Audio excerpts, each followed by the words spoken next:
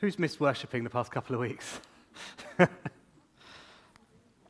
It's so good to be able to come, and it's good to celebrate Christmas. It's good to have that devoted time, but it's so good to come together as the family of God again and to worship Him, to love Him and adore Him, and to be with our brothers and sisters. It's a real blessing. I'm slightly torn this morning. There's been so much that's been said that is so applied to the message I feel God's given me for today. And I think we're gonna stay there. Let's see what God does this morning. Let's see if He changes our direction, changes tack a bit with us this morning. For those of you who don't know, my name's Craig. I'm lead elder here at Billingshurst Family Church, and it's been nice to have a break. It's been nice to celebrate Christmas and New Year's. I'm looking forward to this year to see what opportunities God's going to present to us and open up to us as a church. But we want to see the church grow and flourish. We want to see salvation in this place, don't we? Yeah, we want to see salvation in this place. We want to see people coming to know Jesus.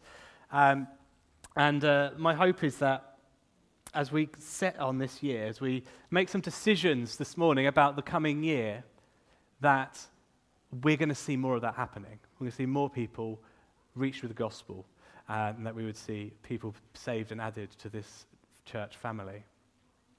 Can I ask you to put your hand up if you made a New Year's resolution? Oh, there's 1, 2, 3, 4. Oh, there's a half hand at the back. Was that? Maybe it doesn't count as a New Year's resolution. Who quite knows? Is anyone happy to share their New Year's resolution? Go on, Russ, you have to. You're at the front. I'll stay still. To lose some weight. Does anyone else have to share their New Year's resolution? Sue? Go swimming more. Excellent. Rachel, you had your hand up. You've got to say something. That's fine. It's fine. I have a list of the top 10 New Year's resolutions of this year. How are you doing so far? You're a week in. Russ, how's it going? Terrible. Sue, have you been swimming more? Oh, dear. Let me be honest. I was headed towards New Year's Eve, the week before Christmas and New Year, and I'd pretty much decided I wasn't going to be making any New Year's resolutions because I'd failed every other year with the resolutions I'd made. I've probably been making resolutions for 15 or 20 years now, and I've never succeeded at any of them. Traditionally, these New Year's resolutions have sort of been relatively quite low level, getting fitter, losing weight, eating better. I've never succeeded. But year in, year out, I've made these resolutions anyway with a hope. Maybe this year will be better. This year, I will finally succeed. I've done a bit of research on New Year's resolutions, and we're normally seeking to have a better year than the one we've had. One poll said the top 10 resolutions made for this year were, in 10th place, learn something new. 9th place, spend more time with family. 8th place, improve your mental health. 7th, pay down debt. 6, try to be happier in general. 5, lose some weight. 4, eat better. 3, work out more. 2, be healthier in general. And number 1 this year is to save money, which I thought was interesting because I've not seen a lot of New Year's resolutions to do with money. So I thought, It is a hard one, but people are seeking to do it. And it seems like we make New Year's resolutions to lower our weight, to get healthier, have more money, or just be happier. A lot of these things are pretty surface level. I don't know how many of you have this year committed to the Bible in 1 year. 1, 2. I know Russ has. His name's on here. I know I have, and I know Russ has. And for me, up until Friday, it was going really well. It was going so well. But Thursday night through Friday morning, I was feeling under the weather, a bit coldy. You can probably tell I'm not 100% today. The other night, I had to properly warm up. I went to bed in a hoodie because I was just feeling rubbish. So when I hit Friday, I did what I urgently needed to do. My children got to school. My children got fed. But the rest of the time, I was just out of it. So I did what was urgently needed to do, but that which was not so urgent, like my devotional time, my Bible in 1 year, it drops off the timetable. And then Saturday came around, and it was all the same again. I was trying to finish my sermon, and through the day I was just feeling worn out and tired, a bit bleh. And I came to the point where I was sat up at 9:30 last night, struggling to write, and I realized, I've missed my devotional time for 2 days. I've missed my Bible in year for 2 days. And I'd known that all along. I'd known that for both days, that I've missed it. But I kept putting it off because I felt like, well, I failed yesterday. Why bother today? What's the point? I've already messed up. So why bother? And as I was sat there on the sofa, and after everyone else had gone to bed, I realized that I'd missed this. And I realized that actually the enemy doesn't want me to be in the words. He doesn't want me studying. He doesn't want me understanding more. He doesn't want me to take time aside to spend with God. And I was like, right, I'm going to do this now. I've got very little sermon for tomorrow, but I'm going to sit down and I'm going to do this now. And I got on the floor, and out on the floor, and I read my devotional. I read my Bible in 1 year readings, and I felt satisfied in God afresh. And I was able to write and ready to share with you all this morning because I'd taken that time to be with him. And so it's so easy, isn't it, to think about the stuff we've got to do as stuff we've got to do, rather than thinking about the stuff we've got to do is someone we've got to meet with. It's not just an agenda item to tick off. It's an opportunity to draw near to the living God. Now, fortunately, I had already prayed about what to share this morning, and you'll see from my email yesterday, apologies for getting the date wrong. Russ has confirmed it's 29th of January. But on there I said about how we're going to be looking at grace and discipline. And God's kept me in the same ballpark. He's such a good God that the readings for the day were perfect for what we're looking at this morning, grace and spiritual discipline. So let's pray, and then we're going to jump into Romans 7 and 8 for a little bit, and then we're going to think about spiritual discipline and the Word. Lord Jesus, I thank you that we can come together this morning as believers and maybe unbelievers as well, but we can come together in this place, and all of us, every single one of us here, has the opportunity to hear from you this morning, to be touched by you, to have the Spirit at work in our lives, to come into a knowledge of the living God, whether for the first time or afresh.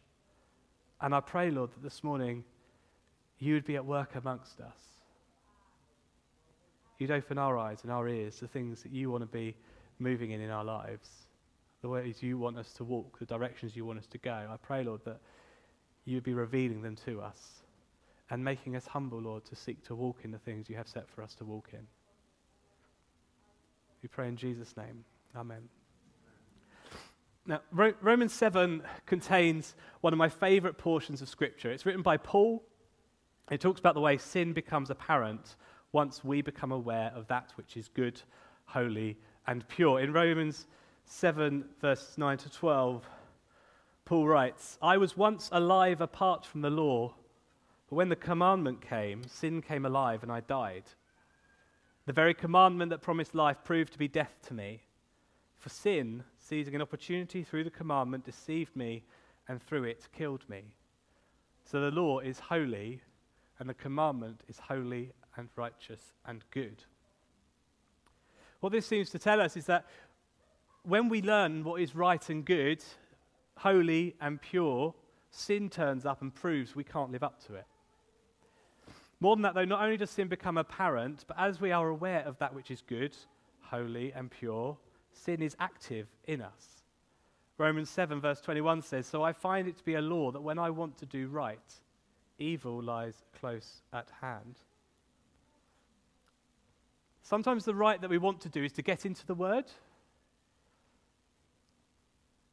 And sin, our adversary, wants to drag us away from the Word because it knows the Word frees us from the power of sin. And the way it does that is through creating this spiral of frustration and causing us to dwell in the mire of the flesh. But we can praise God that Paul didn't just write chapter 7 of Romans, but he also wrote chapter 8, which says, "There is therefore now no condemnation for those who are in Christ Jesus, for the law of the Spirit of life has set you free in Christ Jesus from the law of sin and death.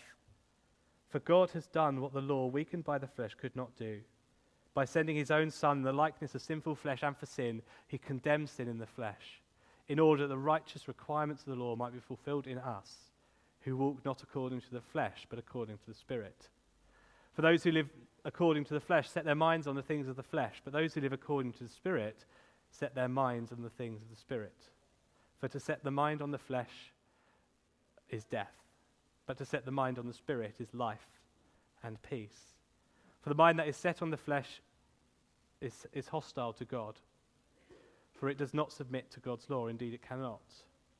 Those who are in the flesh cannot please God." Now this is great news for us. It's great for us who know Jesus and love him. And it's great for us who don't know him yet, because it's an opportunity to get a better understanding on why Christians are Christians. If sin gets to all of us and is at work in all of us, whether we're Christians or not. We all face sin every day. We all have the opportunity to give it a foothold or to deny it a foothold. But sin is crafty. This adversary has teeth. It likes to try and trick us and trip us up. But Jesus has defeated the power of sin in the life of those who believe. In Romans 8:3-4 it says, "For God has done what the law, weakened by the flesh, could not do. By sending his own Son in the likeness of sinful flesh and for sin, he condemned sin in the flesh, in order that the righteous requirements of the law might be fulfilled in us, who walk not according to the flesh, but according to the Spirit." You see, Jesus has overcome death. Jesus has overcome sin. And Jesus invites us to join him in trampling sin in our lives. Because he conquered sin in his perfect life and he conquered death on the cross, Jesus lifts us out of our miry pits of flesh and sin, where sin would love for us to remain, because sin's a miserable old thing, and misery loves company. Sin loves for us to sit in that place, wallowing, aware of everything going on around us, focusing on everything we're getting wrong, everything that's wrong with us. And it makes us sit there in just a spiral, because all the time we're there, we're just looking down. We're just staring at everything we've got wrong, everything that's going wrong, everything in our lives that's causing us not to focus on God. Sin loves for us to stay in this place and wallow.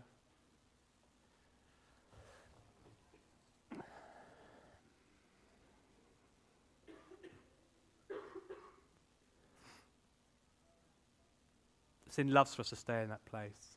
But Jesus changes us. He lifts us out of the pit of the law of sin, and he calls us to fellowship with him by the Holy Spirit. When believers are living by the Spirit, they're not trapped in sin anymore. Instead, rather than sitting and their eyes being down and just glaring at everything that's going wrong, they lift their gaze higher, out of the flesh, out of their situation, out of the scenario, out of everything that's wrong with them, out of this sitting in the place where we're prone to sin, and instead by this Holy Spirit we behold Jesus.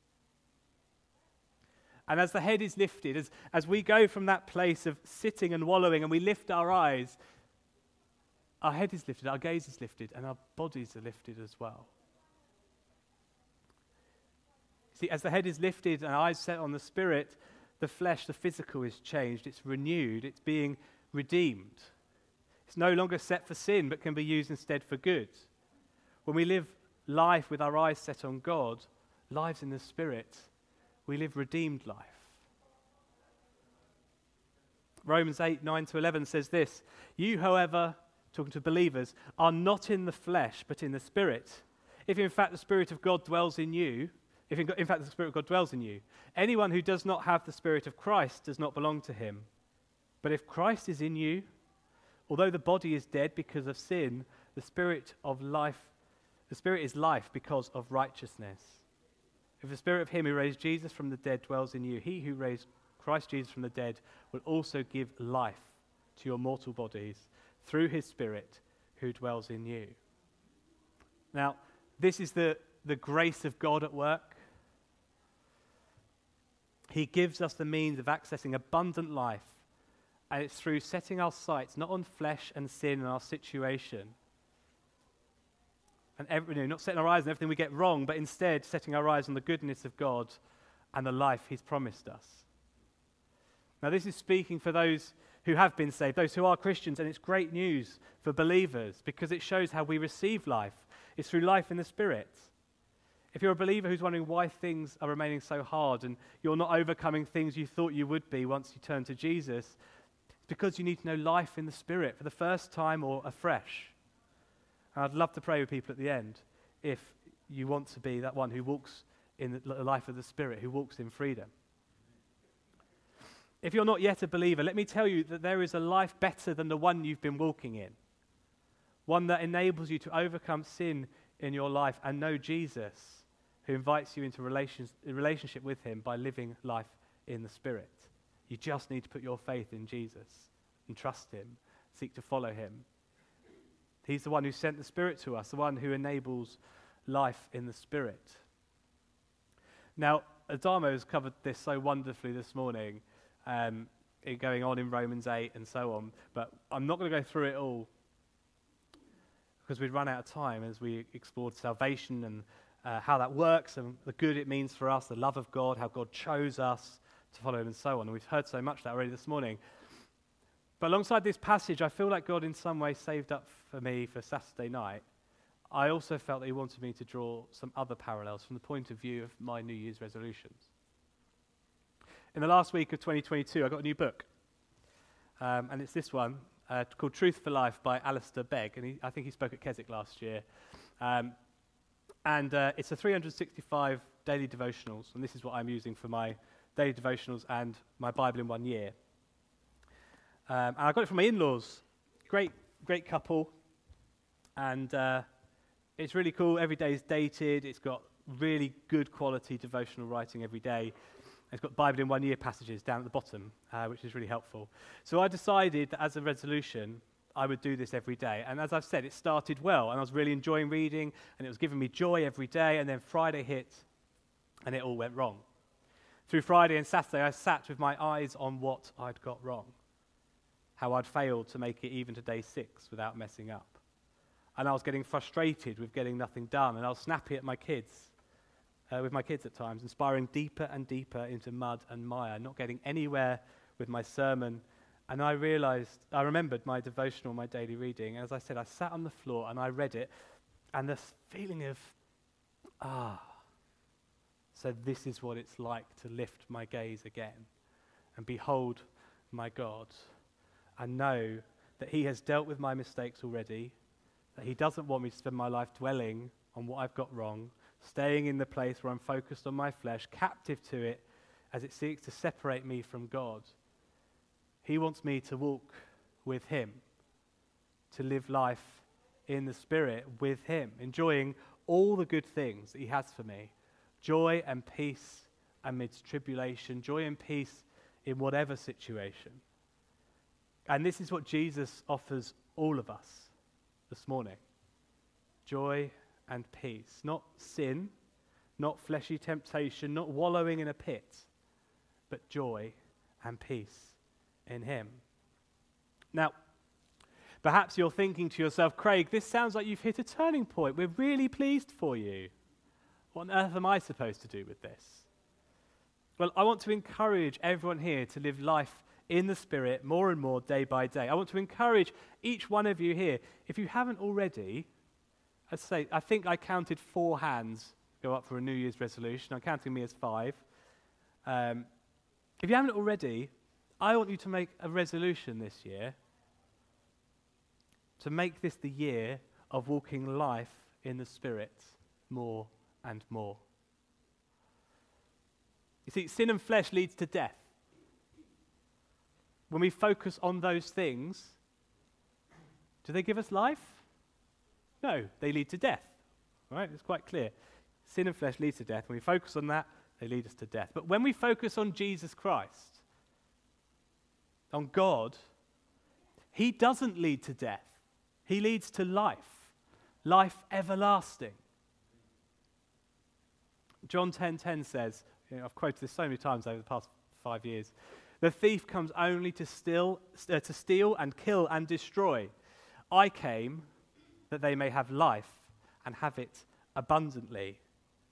Jesus didn't come for you to wallow in a pit of fleshy frustration, but that you might have life, and life abundantly. He wants your eyes set on him, because in him you can discover more fully life.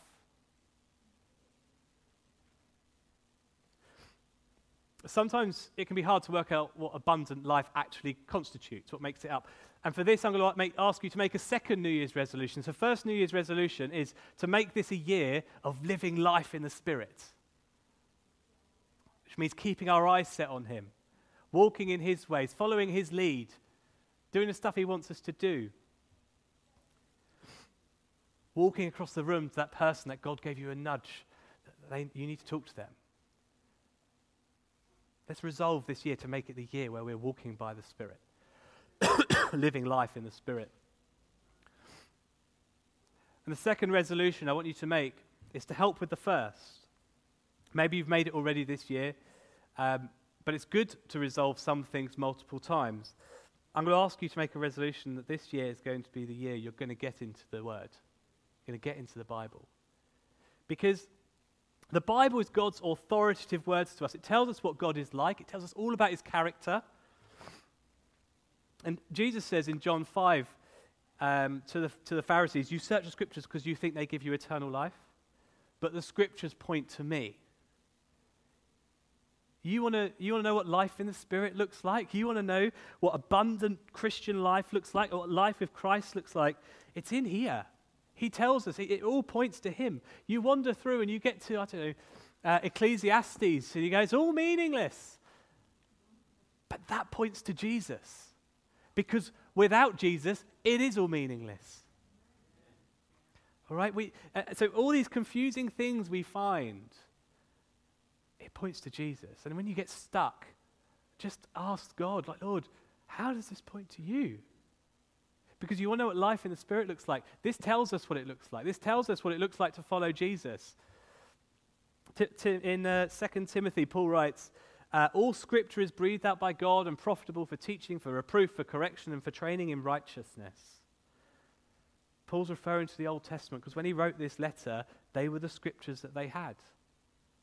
The Old Testament helps us to understand the character of God, to worship him more fully in all that we do. It helps us to know what sin is, and to appreciate what holiness might look like. See, life in the Spirit is holy life because it's life that's set apart. It's other. I made up a word this week. It's a life of differentness. Because that's what it is. It's different life. It's other than everything around. And for those of you who have walked one way for time, encountered Jesus and had life changed, you realize suddenly everything's different. And that's the life we're called to.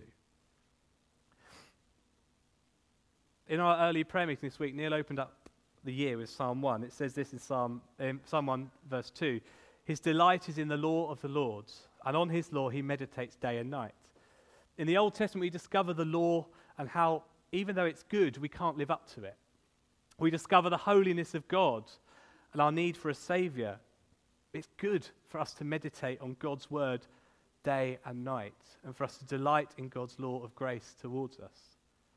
And of course, we know the New Testament is incredibly helpful too. It contains the direct teaching of Jesus and the apostles. It tells us how to live this Christian life, how to live as a church family in a fallen world. The Bible contains the words of Jesus, and Jesus' words are the words of eternal life. So this year, let it be the year where you seek to live a greater depth of life in the Spirit. Let this be the year where you get into the Word. You get into the Bible afresh. If you want to experience, and these things go together, if you want to experience greater life in the Spirit, get into the Word. And you will be encouraged in how to walk more closely with Jesus so that the fleshy pit of sin and failure is no longer a pit to you. It's not somewhere that's come up around the sides and you're closed in. It's not a pit to you anymore. It's a dot in the distant past as you get caught up with life in the Spirit by the power of the Word in your life. So choose life this year. Choose freedom. As a church, let's make a resolution together. This year, 2023, is going to be the year of BFC, devoting ourselves to be people of the Word, so we might enjoy being people of the Spirit and have abundant life together. Let's pray. Lord God, we are grateful for the things you've given us to live our lives, whether that's the air we breathe, the trees creating oxygen, or the food we have, the friends and the family around us, the salvation that you offer us, the Holy Spirit who you give to us to build us up and make us more and more into the image of Christ. Thank you that you sent Jesus to die for us, that we would have eternal life. And that isn't just a legal change from being out of the presence of God and in the presence of God. It's not just one thing that happens and then we just get on with everything else thereafter, Lord. It's something that we walk with you day by day by the Spirit. And we are changed and we are built up and we are encouraged and we are challenged. But that's where life is found. And I pray, Lord God, that this year we would be a church who discovers life. And we pray, Lord, for the leading of your Spirit in all this. In Jesus' name, amen. If the band want to come up.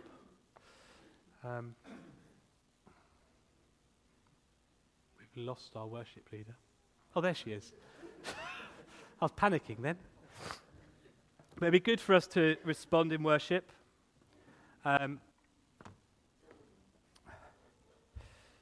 Life in the Spirit is God's grace to us. Jesus is a grace gift to us. Our call, though, is to walk in the discipline of God, which is choosing day by day to live by the Spirit, choosing day by day to get into the Word and understand these words of Jesus that give us salvation.